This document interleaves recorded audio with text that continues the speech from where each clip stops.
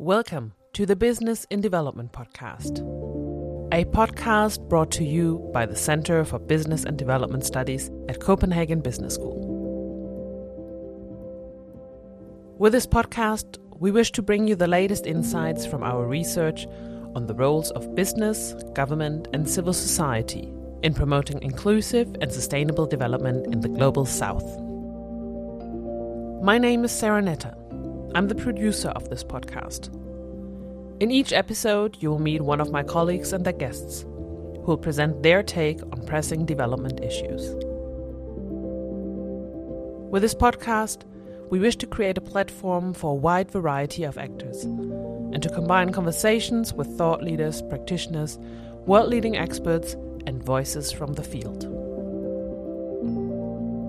In this episode, you will hear from Professor Lindsay Whitfield and Professor Faizel Ismail, Director of the Nelson Mandela School of Public Governance at the University of Cape Town.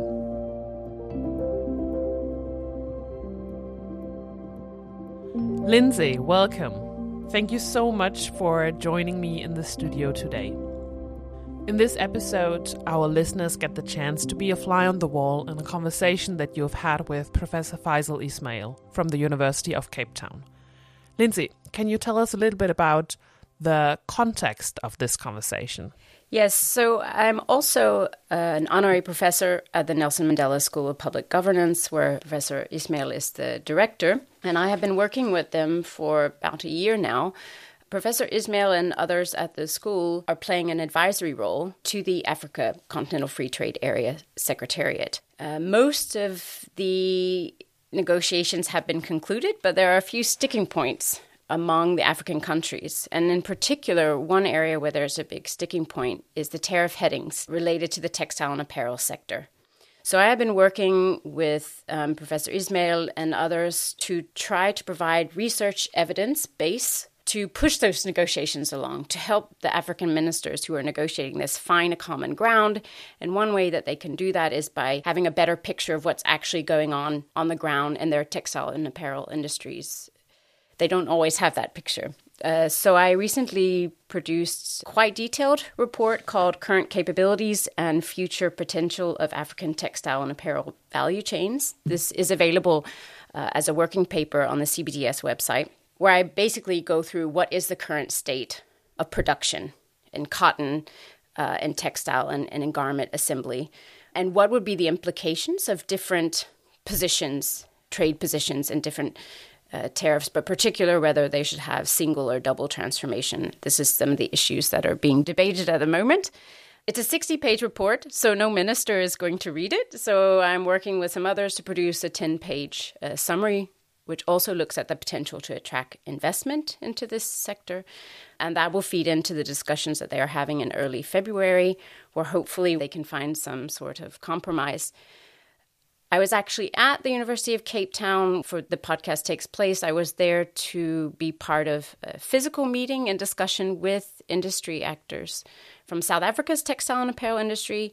South Africa has taken a particular position on what the rules in the trade agreement should be. So as part of that, I was brought in as an industry expert, having discussions about what kind of vision South Africa sees for its own industry, and then how that fits into a regional vision, and how then that matters for the rules of origin and the debates around tariff in the Africa Continental Free Trade Area. So I was basically at the Nelson Mandela School to be part of that discussion when I then sat down with Faizel after that meeting to do this podcast. I think a lot of people don't know about the Africa Continental Free Trade Area, what it is, why it matters. I thought it would be an interesting topic. I think when you hear it in a moment, you'll see that Professor Ismail provides very interesting insights into this. The first part is a quite succinct history of the African continent, but it's not just any history because he's part of that history. He was in the first government after the end of apartheid in South Africa. So he summarizes this history and also the history of trade on the continent from his perspective and his insight of being part of it.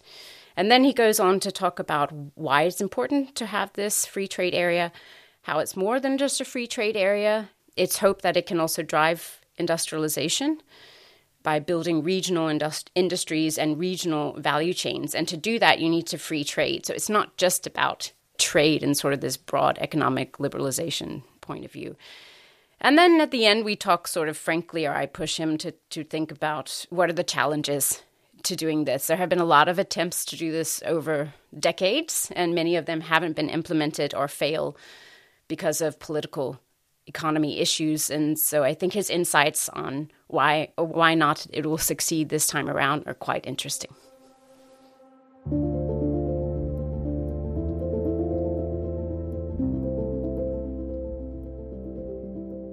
My name is Lindsay Whitfield. I'm a professor at Copenhagen Business School in Business and Development, and I'm here today with Professor Faizel Ismail, who's director of Nelson Mandela School of Public Governance at the University of Cape Town.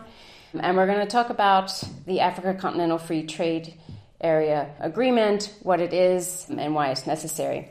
But first, Professor Ismail, can you tell us a little bit about your background and how you came involved with the Secretariat? Yes, so thank you very much. It's a great pleasure to talk to you. I am, a trade negotiator. I started work at the Department of Trade and Industry in 1994. You may remember this was the time when the new government of Nelson Mandela came into being. And I was really fortunate that I was asked by the first Minister of Trade and Industry, Trevor Manuel, to come and work in his office and help answer all the letters that were coming in from all over the world for the new South Africa to begin trading and building a new trade relationship with the world. So that was my first task.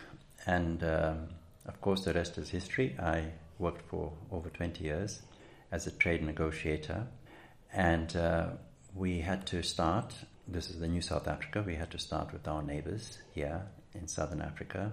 The Southern African Customs Union is a group of 5 countries. South Africa is a member. And then we had to create a new relationship with the rest of Southern Africa. So there was a negotiation. We had to start with Zimbabwe and Zambia, Malawi, Tanzania, and others in a group of what is now 16 countries that constitute the Southern African Development Community. So my history goes back to 1994. I also worked with many other countries and regions in the world, including the European Union, with whom we negotiated a free trade agreement. So this is how I started my career, and I was very involved with the World Trade Organization because I was asked to go there to Geneva and negotiate for South Africa in the World Trade Organization. And I was ambassador of South Africa to the WTO. And on my return to South Africa, I decided to transition and work in academia. That's how I ended up here at the University of Cape Town. And now I'm the professor and the director of the Nelson Mandela School of Public Governance. And how old is the Nelson Mandela School of Public Governance? It's a young school. Universities, if you're 10 years old, is very young. So the university itself, of course, is an old university. It's been here for almost 100 years. And we have a very good business school here at UCT called the Graduate School of Business, which has been in existence for about 50 years. But we don't have a public policy school or a school of government. So this was a gap in an excellent university. This is Africa's best university. We've been number 1 for a number of years. And so my colleague and my predecessor, Ellen Hirsch, started the school 10 years ago, and he identified this gap, and the vice-chancellor at the time, Max Price, agreed that this was something we needed to do. So it's a unique school because it doesn't just focus on the governance challenges and the public policy concerns of the South African government, but at its inception, the vision was for the school to focus on the continent as a whole. And so it's a continental public policy school, the first of its kind, a huge vision, and of course a huge challenge. So I'm very privileged to be now the director of the school and continuing to build it. And so can you tell us a little bit about the AFC-FTA Secretariat and the Advisory Board and your role on the board?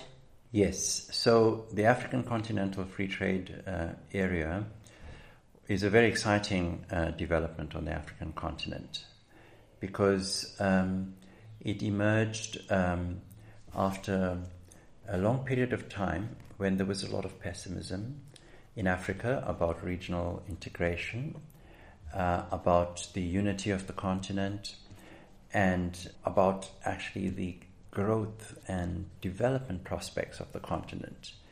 And you will recall that prior to the new millennium, there was a lot of pessimism about Africa.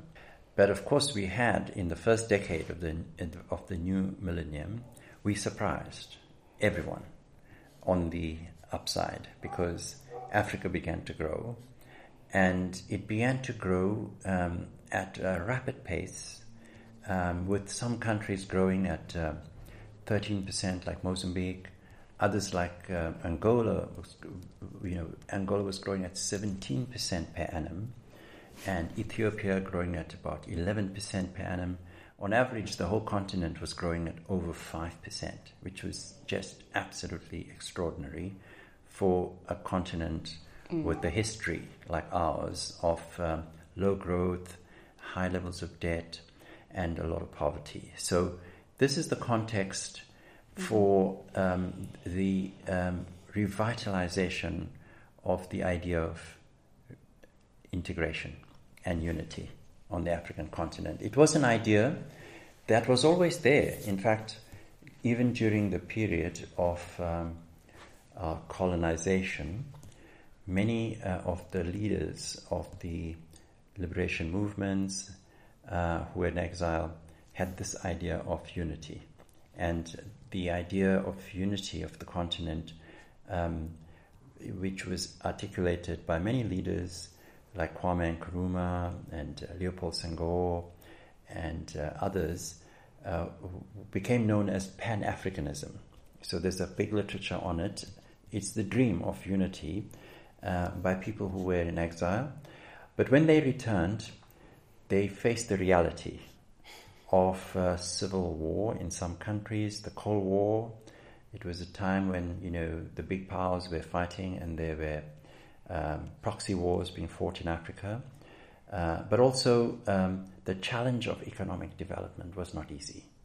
And so this dream of unity was put back. And, in 1963, governments came together to create the Organization of African Unity. So it was a first step forward. But the idea of economic integration only emerged again in the 1980s when a fellow called Adebayo Adedeji, who was the first executive director of the Economic Commission for Africa, he came up with a vision for the integration of the continent. And he called it, the first draft was called the Lagos Plan of Action. And it became known in 1991, the OAU passed this plan, a more elaborated plan, which was called the Abuja Treaty. So the Abuja Treaty first elaborated the mechanisms and the working plan for the building of a continental free trade area.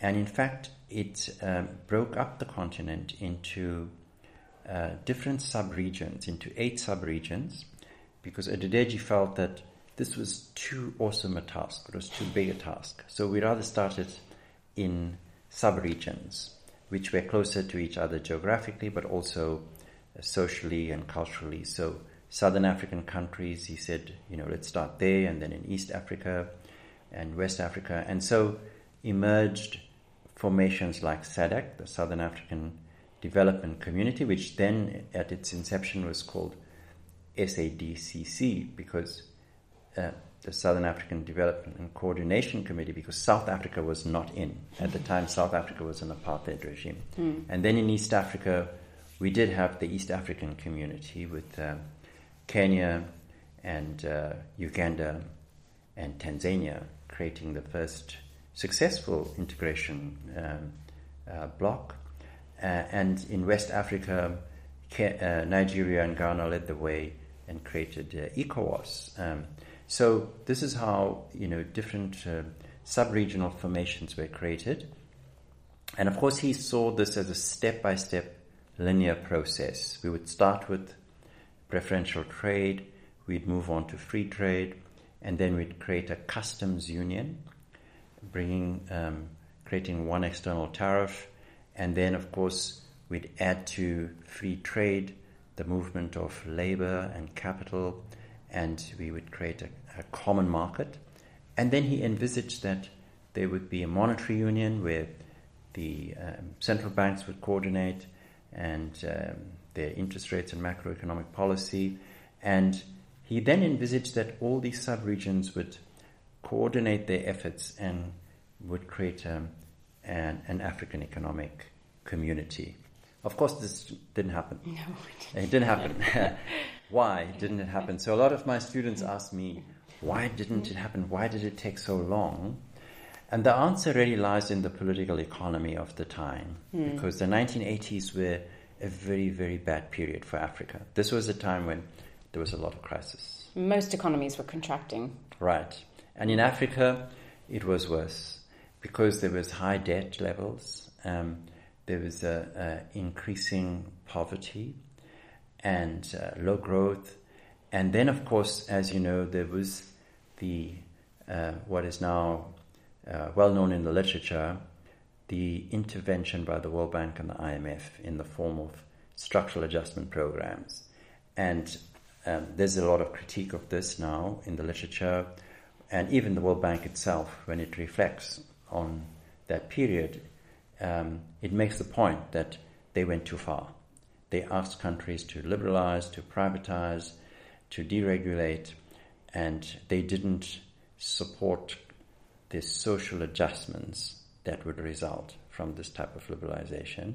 So many countries went into a worse period of decline, economic decline. They just didn't have the capacity to adjust, so they moved too fast with liberalization and with privatization.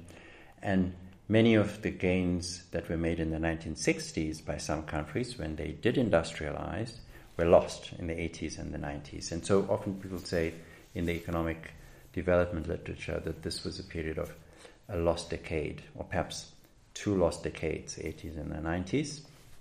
And this is why the period of the first decade of the new millennium is so exciting, because that's the background for Africa, when people were giving up hope.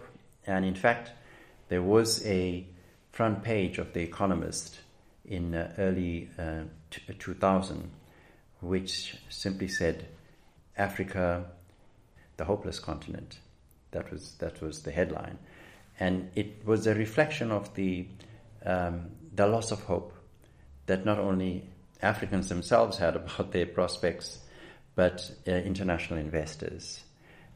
So the turnaround in the first decade was remarkable, because now for the first time we see the growth and a new narrative emerged, and the same newspaper or the same magazine, The Economist, now began to talk about Africa rising. And that became the new narrative. So is that when political traction for an Africa free trade area returned, or who are the driving forces behind? Yes, that's an exciting story, because this was the background for African governments now to become much more excited about the possibility for regional integration. As they were growing, they realized that on their own they were too small. And they started talking about how these sub-regional formations could work together. And so the first three regions that came to talk to each other were the Southern African one, SADC, East Africa, that is the East African Community, and COMESA, which was the Common Market for Eastern and Southern Africa. So these three groupings came together to create, to launch a tripartite free trade agreement, which again was an exciting development because it was the first time that there was a vision for a free trade arrangement from Cape Town to Cairo. And when was that exactly? So this was launched in 2011. 2011, okay. And by 2015, they concluded the framework agreement for a tripartite free trade agreement. And very interestingly, it was at the same time, literally a week apart, when the West Africans leaders were meeting with the others and said, why are we not in this? And so the very next week they launched, for the first time, a continent-wide free trade agreement. Because the rest said, this was exciting. They didn't think it could work, or maybe there were other reasons for it, but they were not part of the initial initiative for regional integration. But when they saw the success, they felt that they should be part of it too. And so a week later, all the presidents got together at a summit here in Johannesburg and launched a negotiation for a continental free trade agreement. So this was 2015. And so if you had to summarize it very briefly to those who are not familiar with the AfCFTA, what does it aim to do? It's a free trade area, but if you could explain in the African continent, what are the aims and what are the tools in it? Yes. So free trade agreements these days worldwide are not just about trade. Everywhere when we negotiate a free trade agreement, of course, the first element is the opening of markets, and that starts with the reduction of trade barriers. And usually you'd have tariff barriers, so that the customs duties at the border. Often countries protect their markets by raising customs duties.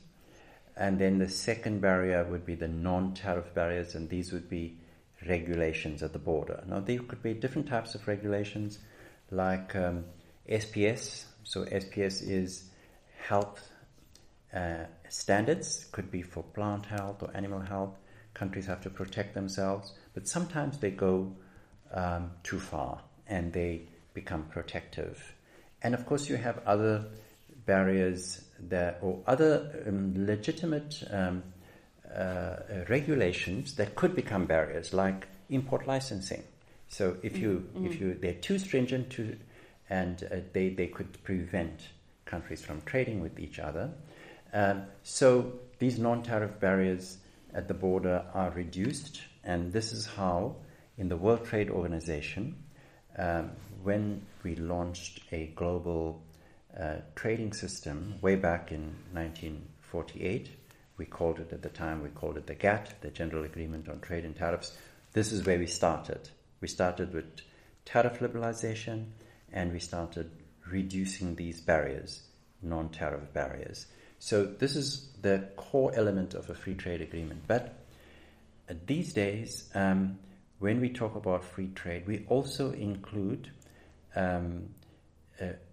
agreement on rules that impact on trade. So we call it trade-related issues, issues related to investment, competition, and in some cases, the environment, so environmental goods and services, and there could be standards. So, standards are things that are related to a product standard. So every product would have a standard that your domestic testing and laboratory standard setting body would set for a particular product. Sometimes it's done for safety, because you don't want a toy, for example, to be dangerous for your children. So you have a standard. So this happens across the board, say in auto components or in electronics. But if everyone has a different standard, then you can't have trade. So we have to harmonize standards. So we have to get our authorities to talk to each other. So we have standards, and we try to harmonize those standards to promote trade. And then, of course, more recently, we have started talking about environmental standards. So countries would say that we want to protect the environment, and so you can't produce this product unless it also includes some elements to reduce the harm to the environment. And then if it doesn't have that, it doesn't qualify. It won't have the environmental standard.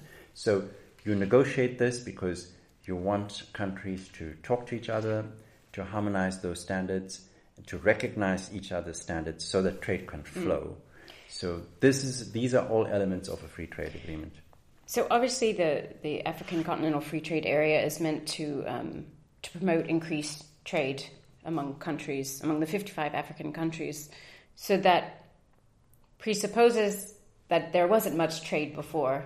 So maybe you can say a little bit about why African countries have not traded more with each other compared to other regional blocs in the global economy, and also particularly why are tariffs still so high, or non-tariff barriers? Some say that it's harder to trade within the continent. It's harder to move goods from Ghana to Nigeria, or it's hard for South Africa, or not hard, but expensive for South African spinners to buy Malian cotton than it is to buy it from China. So I think this is some of the economic development questions that we grapple with. So it is true that African countries have not been trading with each other as much as they should, because you are neighbors, and the easiest countries to trade with are your next door neighbor. And we have seen how countries that are in close proximity or adjacent to each other have reduced barriers and increased both trade but also economic growth and development. And a case in point is the European Union.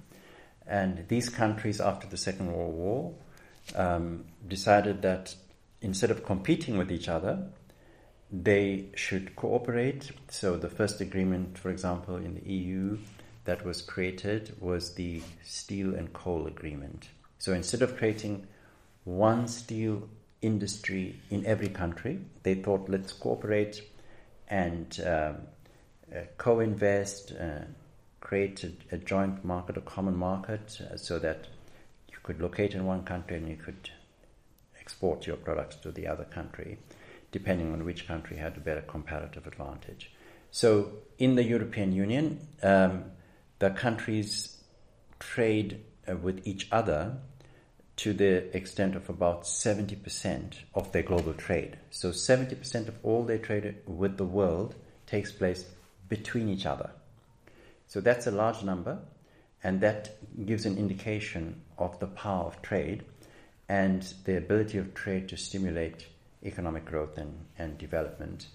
Now, the African continent has not been trading with each other for a number of reasons. The first, of course, is that they produce the same goods. And exactly. In most cases, these are commodities, because African countries still are largely mainly producers and traders of agricultural and mining commodities. So they're producers of commodities, and you can't trade much with each other because you produce the same thing. So if you're all producing the same agricultural products, why would you trade it with each other?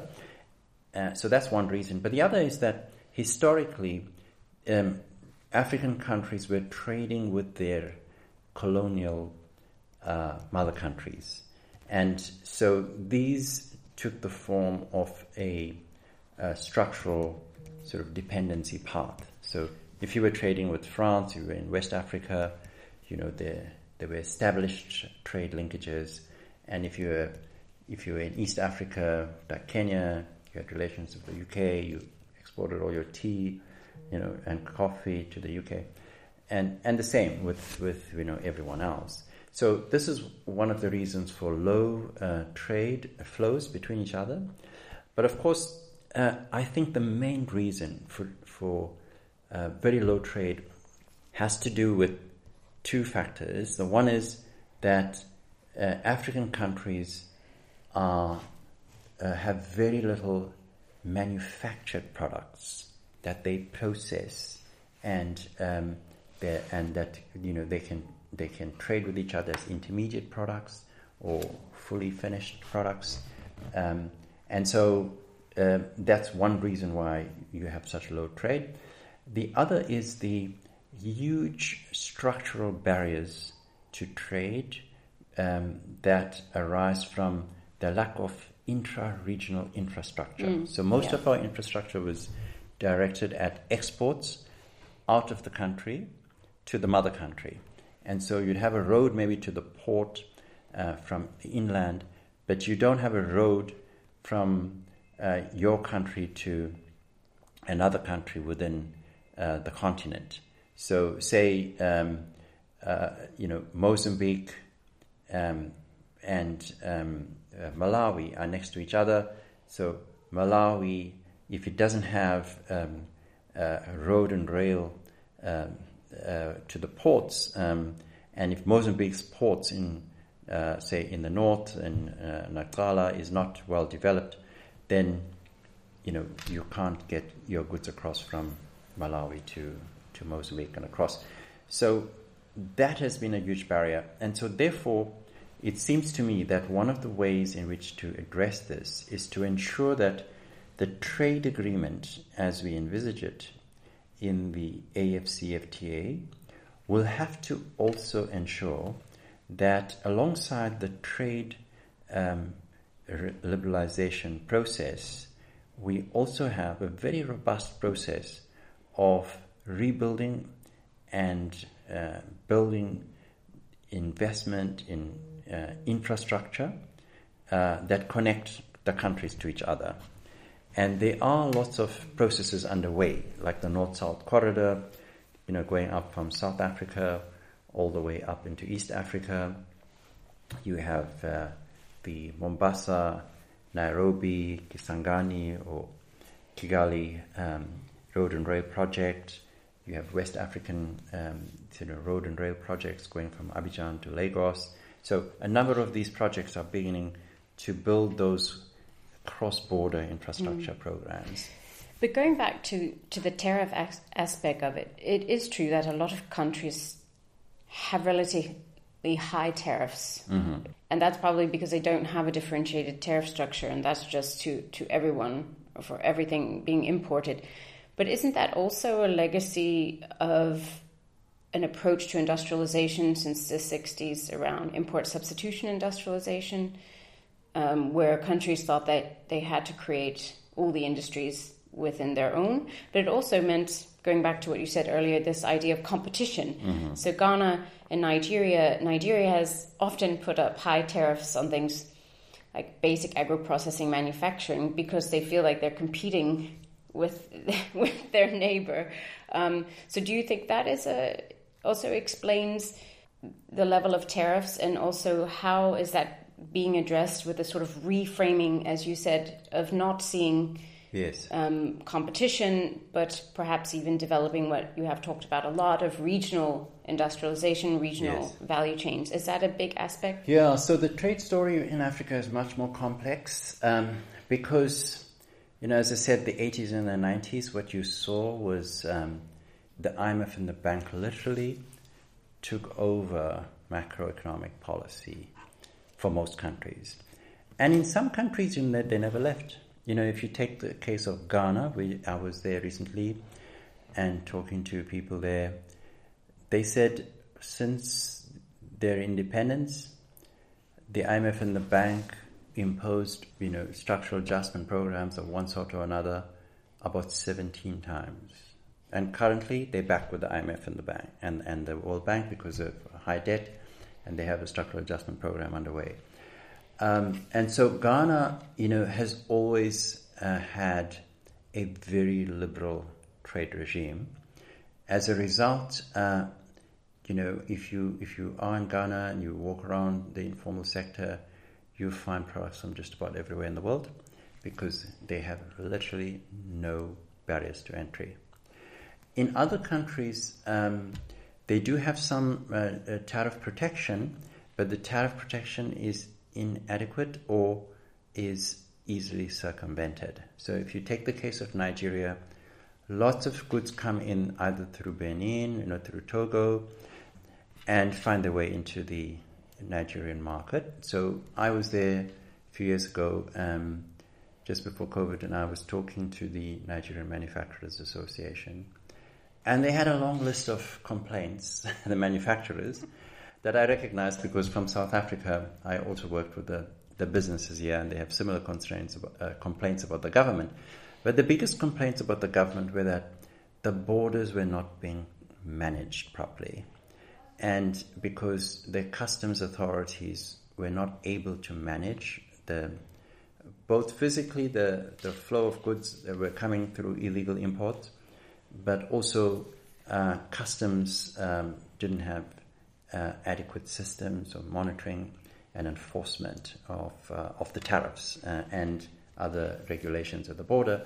And so you have a flow of goods coming in an irregular way, in a way that business really isn't able to manage because it's uncertain and erratic, and it undermines their investment and causes a lot of disruption in the local market.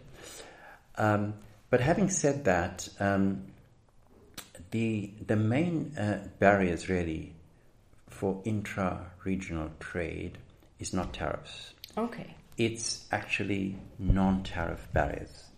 It's the inability of countries to manage their borders because of really poor customs management and inadequate infrastructure.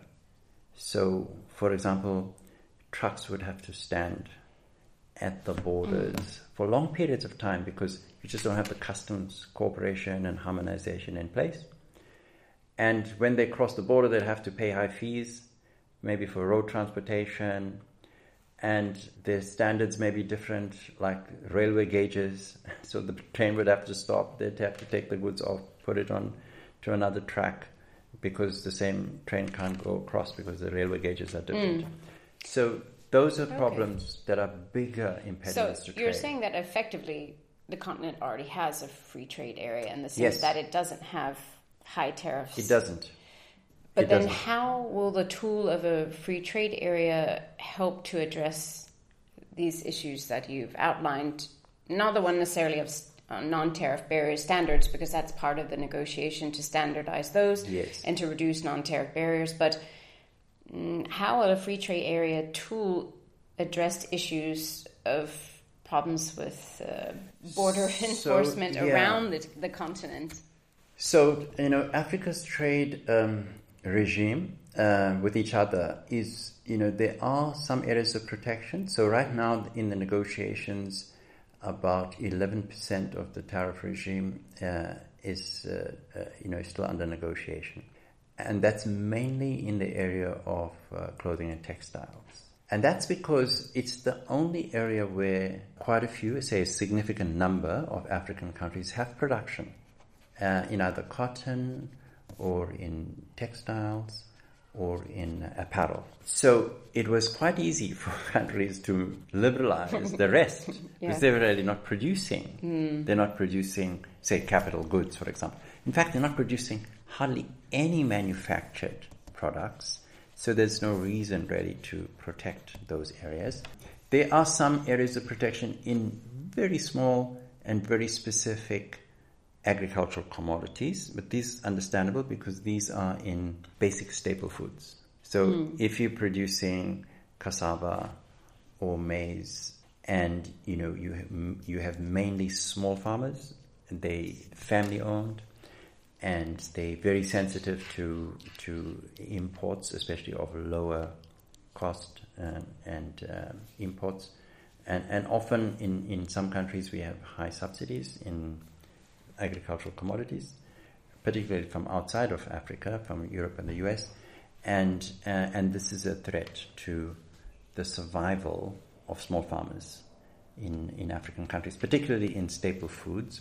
So in some of those areas, specific areas, there are relatively high tariffs and protection, but it constitutes a very tiny percentage of trade. So you were talking about the tariff barriers are basically negotiated, but a sticking point is textile and apparel. Yes. And we have actually been doing work in that area lately. So how do you see if that's one of the major stumbling blocks to concluding this agreement? I know you say the question many have posed, can 55 African countries really do this? But it looks like they are close to really doing this. But there are some sticking points, and you are working closely with the Secretariat and the Advisory Board.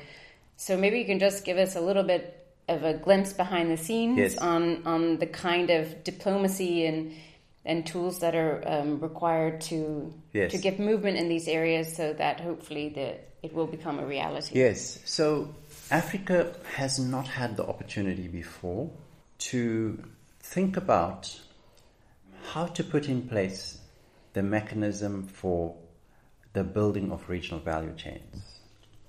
So as I was saying about the European Union, the first thing they did in 1951, they created the Coal and Steel Agreement. This was a huge thing at the time. And then in 1963, they created the Common Agricultural Policy. And what that did, it immediately, in these basic sectors like steel and coal, of course, because of energy, and in agriculture, they built cooperation. And so they were able to reduce tariffs because they agreed on the modalities for their businesses to interact, to cooperate, for joint ventures to take place between the companies. Later it became more complex, and if you think of Airbus, for example, where you have the UK, France, Germany, Sweden, these countries, Italy to some extent, they're coming together to create the second biggest, I guess, long-haul airline company in the world to compete against Boeing. They were only able to do this together. On their own, each of the countries would not be able to compete with Boeing because the United States has a much more powerful and competitive industry. So similarly, the African countries, they have not had this opportunity to think about in which sector can we work together where we have some comparative advantages. And here we have natural comparative advantages. So in the cotton, textiles, apparel sector, there is potential for cooperation and for countries to join forces and to begin to build their value chains.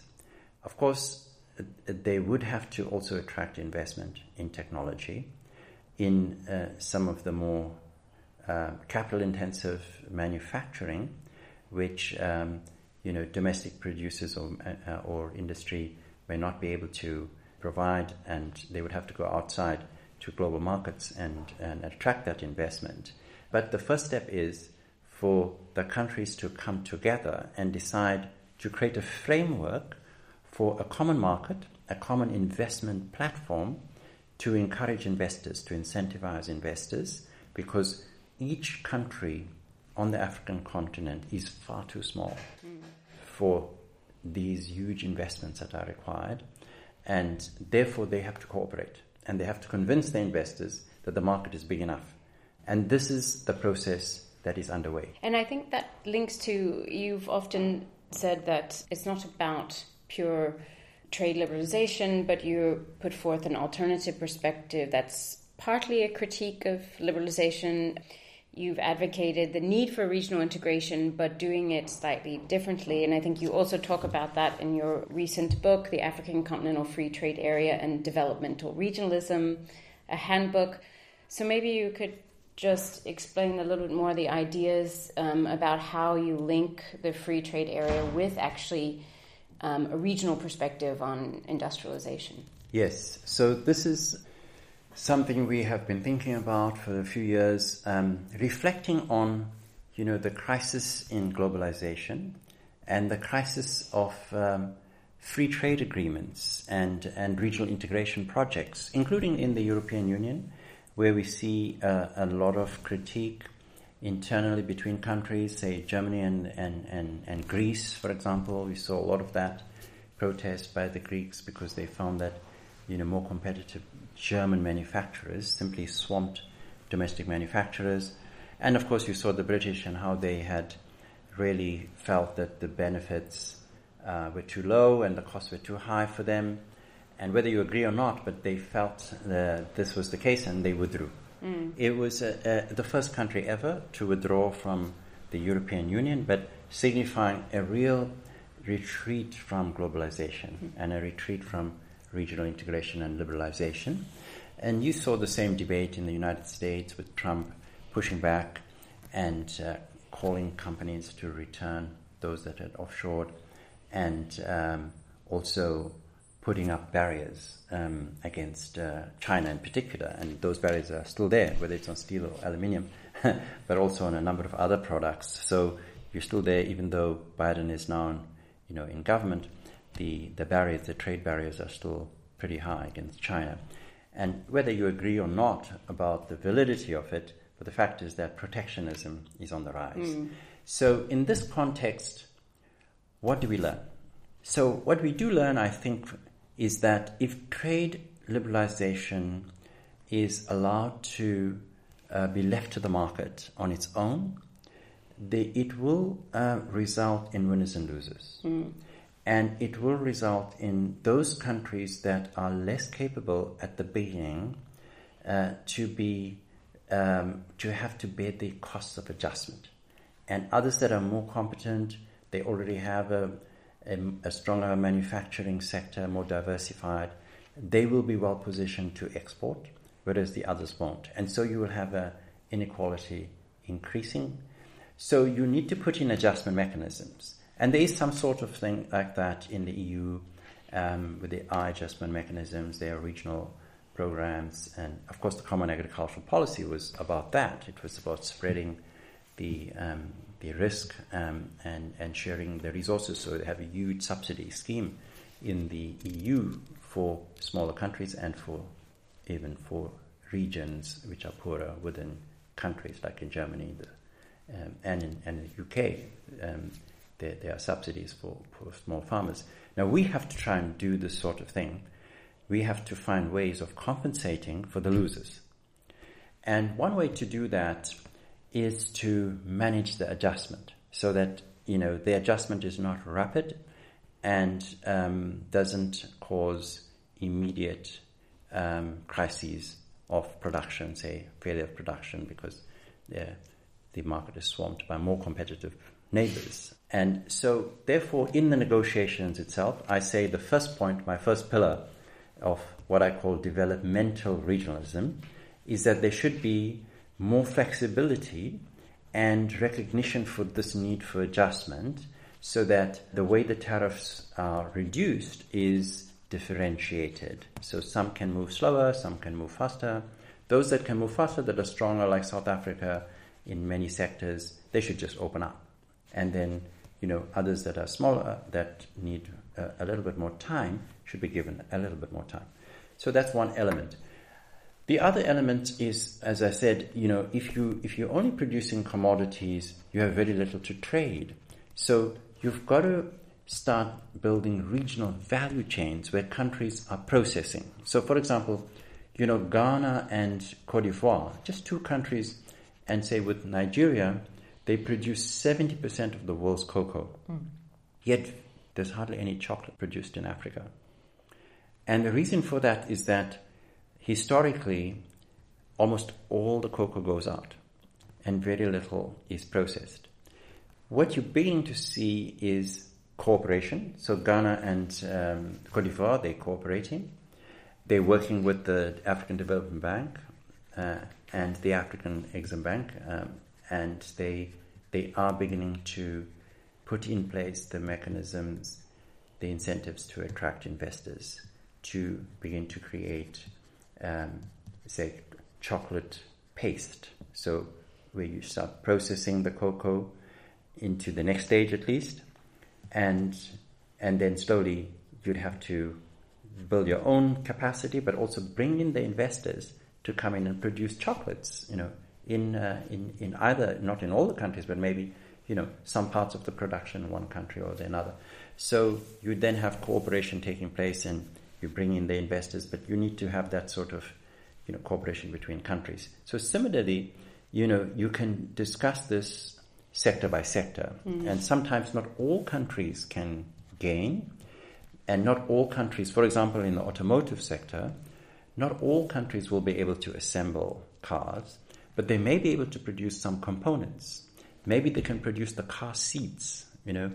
Many countries have cattle, but then they don't use the hides and process them to produce the fine leather that you need for, say, the car seats in luxury cars that we assemble here in Africa. So you can find some components that individual countries can produce. You just have to start a discussion, and of course you have to create the conditions for investments to come. So that's the second element of my developmental regionalism approach. And of course the third one is the issue of cross-border infrastructure.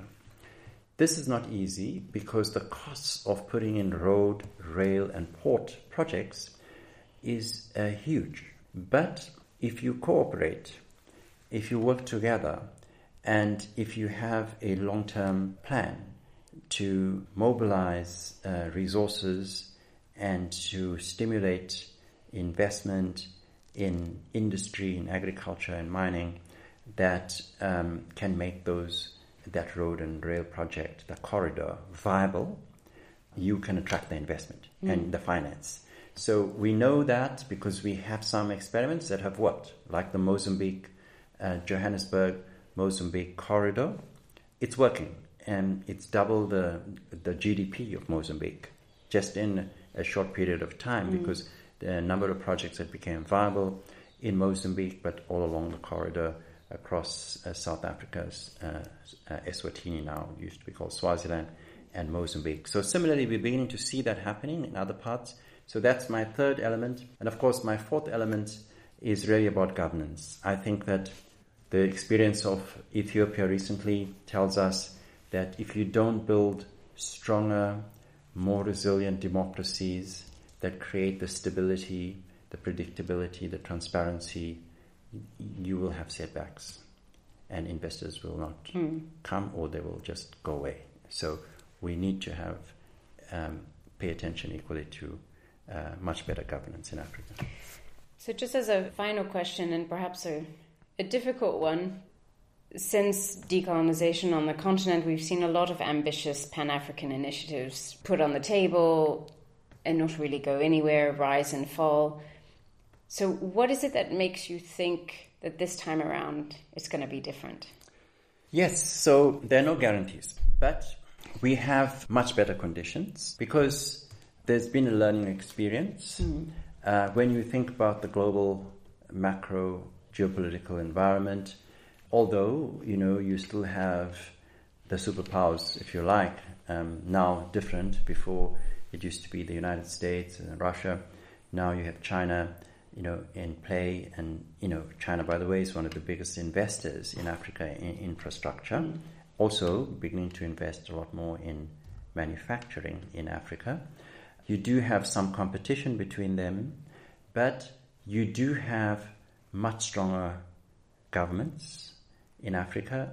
We saw a spate of democratic governance coming in the first decade of the new millennium. Governments moving away from sort of, authoritarian dictatorships, commitment to multi-party democracy, constitutionalism. We have had some setbacks in the last few years in some parts in the Sahel and in West Africa, but on the whole, there is a positive strengthening of governance. So I think that is a crucial element to the optimism on the continent. But I think the other is that we do have a much stronger sense on the continent that they have to industrialize. They have to process their commodities, whether it's agriculture or minerals. And countries are all investing in industrial policy. They're all concerned about investment, about attracting investment, into Africa. And you do have a growing population, very youthful. The demographics are that Africa's population is going to double by 2050. A young, more savvy, tech-savvy population that has the capacity to learn new skills, to leapfrog using the new technologies. And you do have a lot more optimism on the continent from this new generation. And so therefore I think that there is a much better chance this time that Africa will sustain its growth path and its process of transformation that's underway. Yes, I hope so too. So thank you for joining us. Thank you for listening to this episode. If you wish to stay in the loop or participate in our podcast, please subscribe to the Business and Development Podcast on your usual platform or contact me, Sarah Netter.